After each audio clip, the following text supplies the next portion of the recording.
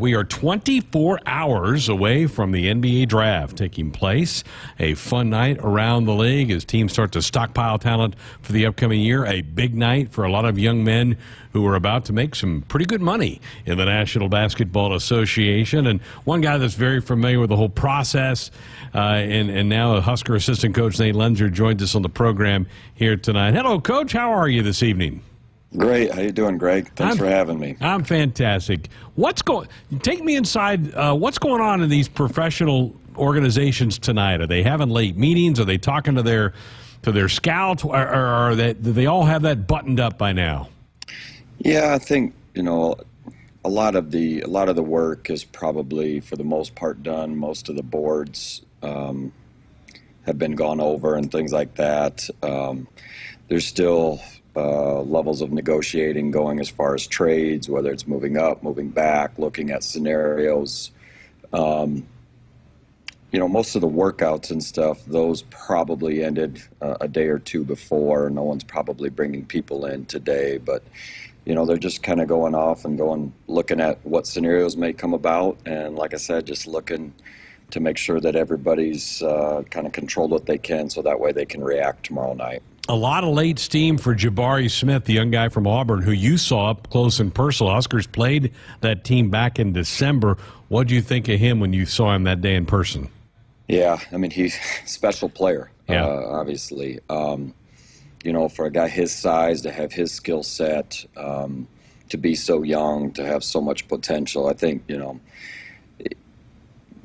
the NBA lens versus maybe the college lens is, in some situations, it isn't win now mode, whereas in college everything is about win now. So when it comes to NBA and the draft, you're drafting on potential as well. And for a guy like him who has such a high ceiling but also starts with a pretty high floor, that's the reason why he's in talks, obviously, for being in one of those top 3 picks, and the skill set for him to be able to move and shoot the ball, and actually the thing that jumped out to me, especially too, as well defensively for him at his age to really move his feet and to buy into some of those things as well, just makes him a very interesting prospect.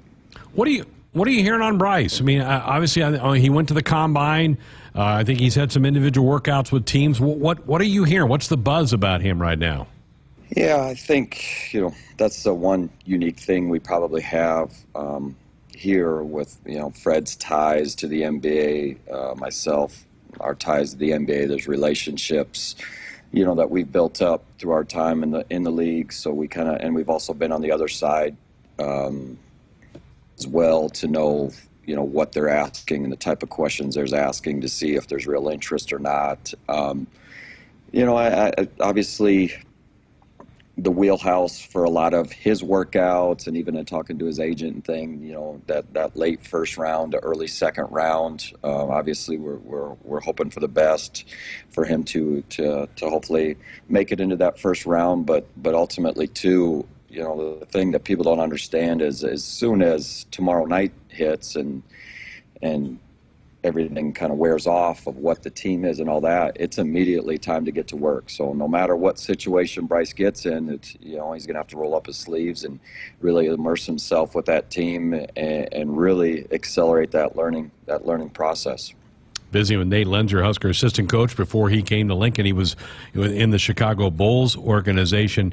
Coach, can you rewind your mind back 12 months ago to what you saw Bryce McGowens when he first stepped foot into Lincoln to what he is now? Where did he grow? Yeah, I mean, well, his body, first of all. I mean, I thought he really, around Christmas time and beyond, really got in tune to what his body and put on a lot of good weight and developed a routine, especially in the weight room.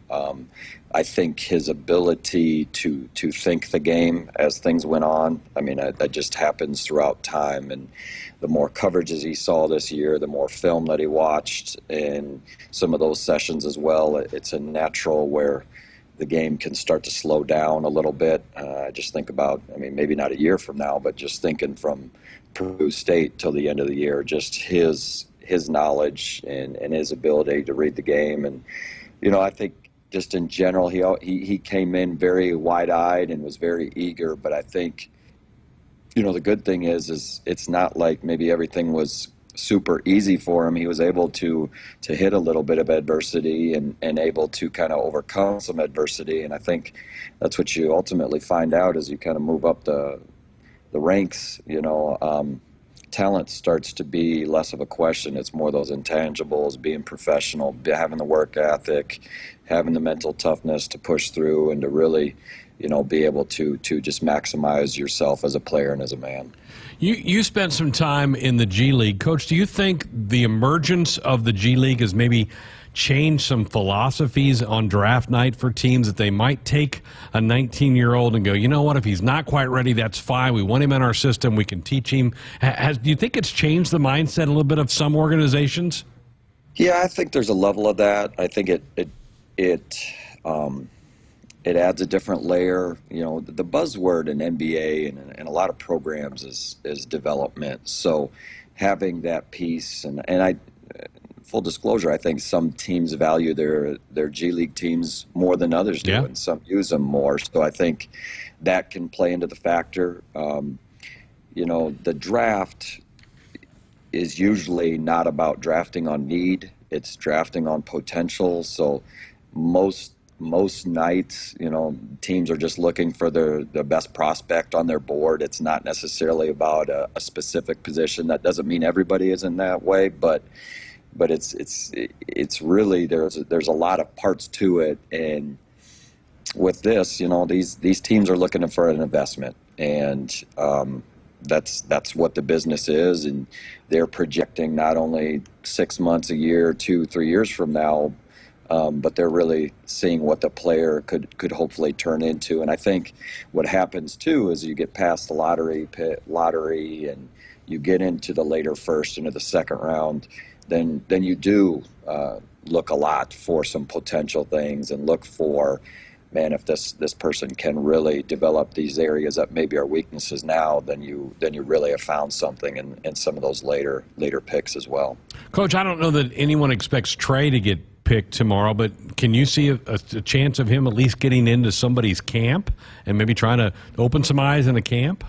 Yeah, I think there's definitely different paths for different players, and that's what is unique about this. I mean, after tomorrow night, that number's not going to really matter. It's going to be more about, are you an asset or a liability? And that's what the business of basketball is at the NBA level. And Trey will get an opportunity in some way, shape, or form. I mean, he's in some ways already gotten them just because he's been able to participate in some pre-draft workouts, and Alonzo Verge is another guy that's had some pre-draft workouts as well. So he's had the opportunity to already show some of their skill set, both of their skill sets, and whether it's second round, whether it's undrafted, whether it's working their way into a summer league team. Sometimes whether they have a guaranteed spot on a summer league team. Sometimes teams will bring in 3 or 4 candidates, and they'll bring them to summer league training camp, and they may only take 2 to Vegas from there.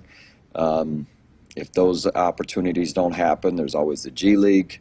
There's G League tryouts. There's G League opportunities and spots as well there. So ultimately, there could be a path for Trey and Alonzo, and obviously they've already kind of put themselves on people's radars. And then ultimately, it's can their skill set match what a specific team is looking for, and can they grow in that organization? Yeah, thank you for mentioning Alonzo. I should have thrown his name in there as well. Coach, if Bryce gets his name called tomorrow night, we all expect that he will, that would make back-to-back years that a Husker has been taken in the draft. There can't be more than a couple dozen schools that's happened, and maybe not even that many. That's pretty special. That's got to be something you guys can go take out on the trail and sell to some potential student athletes, isn't it? Yeah, I no question. I mean, and I think there really is. I mean, Fred's stature when it comes to the NBA and the college, and what he's been able to do the last couple years here, and even going to his time before the Bulls and Iowa State, the amount of pros and the amount of time that he's spent with them, because the things that we teach, the way that we play, does transfer over to the NBA, games. So there's a certain content level that our players are going to be familiar with, the spacing concepts, the running habits, the offensive habits, even some of the defensive schemes that we implement and we work with. Those are schemes that do transfer, and they do transfer to the professional level and the NBA and the G League level. So I think from that standpoint, once our prospects are able to get into those situations, I think the learning curve is a little bit less. So that's why just if guys like Trey and Alonzo, get in a camp and they get a chance, they kind of understand what it's going to be like. Whereas if you've played in maybe more of a traditional motion set or a 3-out, 2-in set that may be more of a college set, there's a bigger learning curve for those guys moving on and trying to stick at the next level. Visiting with Husker assistant coach Nate Loenser here on Sports 90. Let's bring it to the current group. You got them all here on campus. What have you learned about these guys in the last couple of weeks?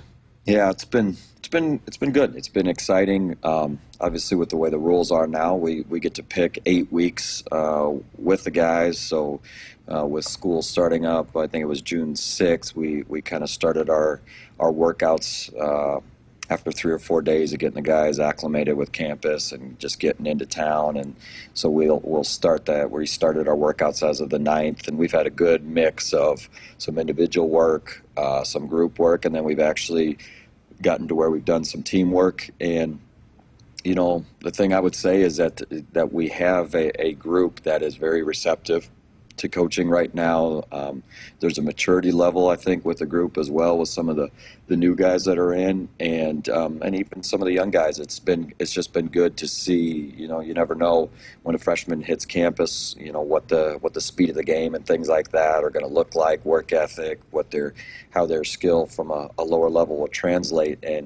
And I would say that in general, our staff feels very, very good and very positive about this group, and understand that this is a day-by-day process, and where we're at now is not where we're going to need to be come the start of the season. But with that being said, we do like what we've been able to throw at the guys and what they've been able to pick up and carry on.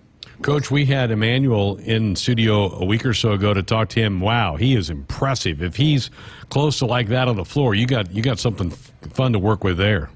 Yeah, you can just tell that he's got a maturity level to him. His energy just kind of jumps out at you, right, Greg? I mean, he just has that.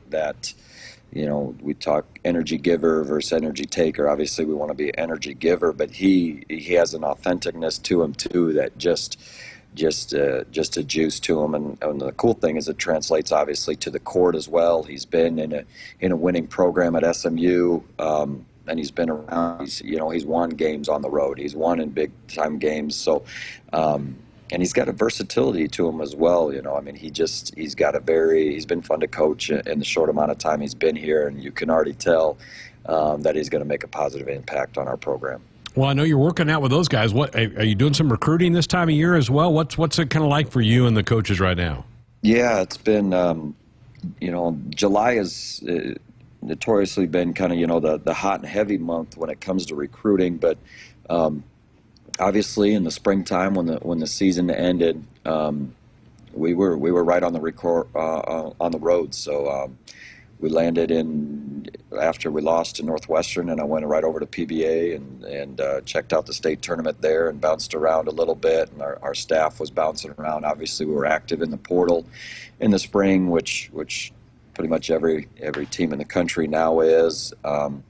But then there was some recruiting periods in the spring, and then what's happened too is in June they've opened up 2 open recruiting weekends. So our staff was out last weekend. We'll be out again this weekend, and then July 6th through 10 and July 20 through 24. Those are the main recruiting periods as far as high school goes for a lot of the AAU events over the summer. So as far as the high school classes coming up for the fall and moving on. Never ends. Coach, we appreciate it. Thank you so much. Listen, I know we're all anxious for tomorrow night for Bryce, keeping our fingers crossed, and best of luck to you out on the recruiting trail.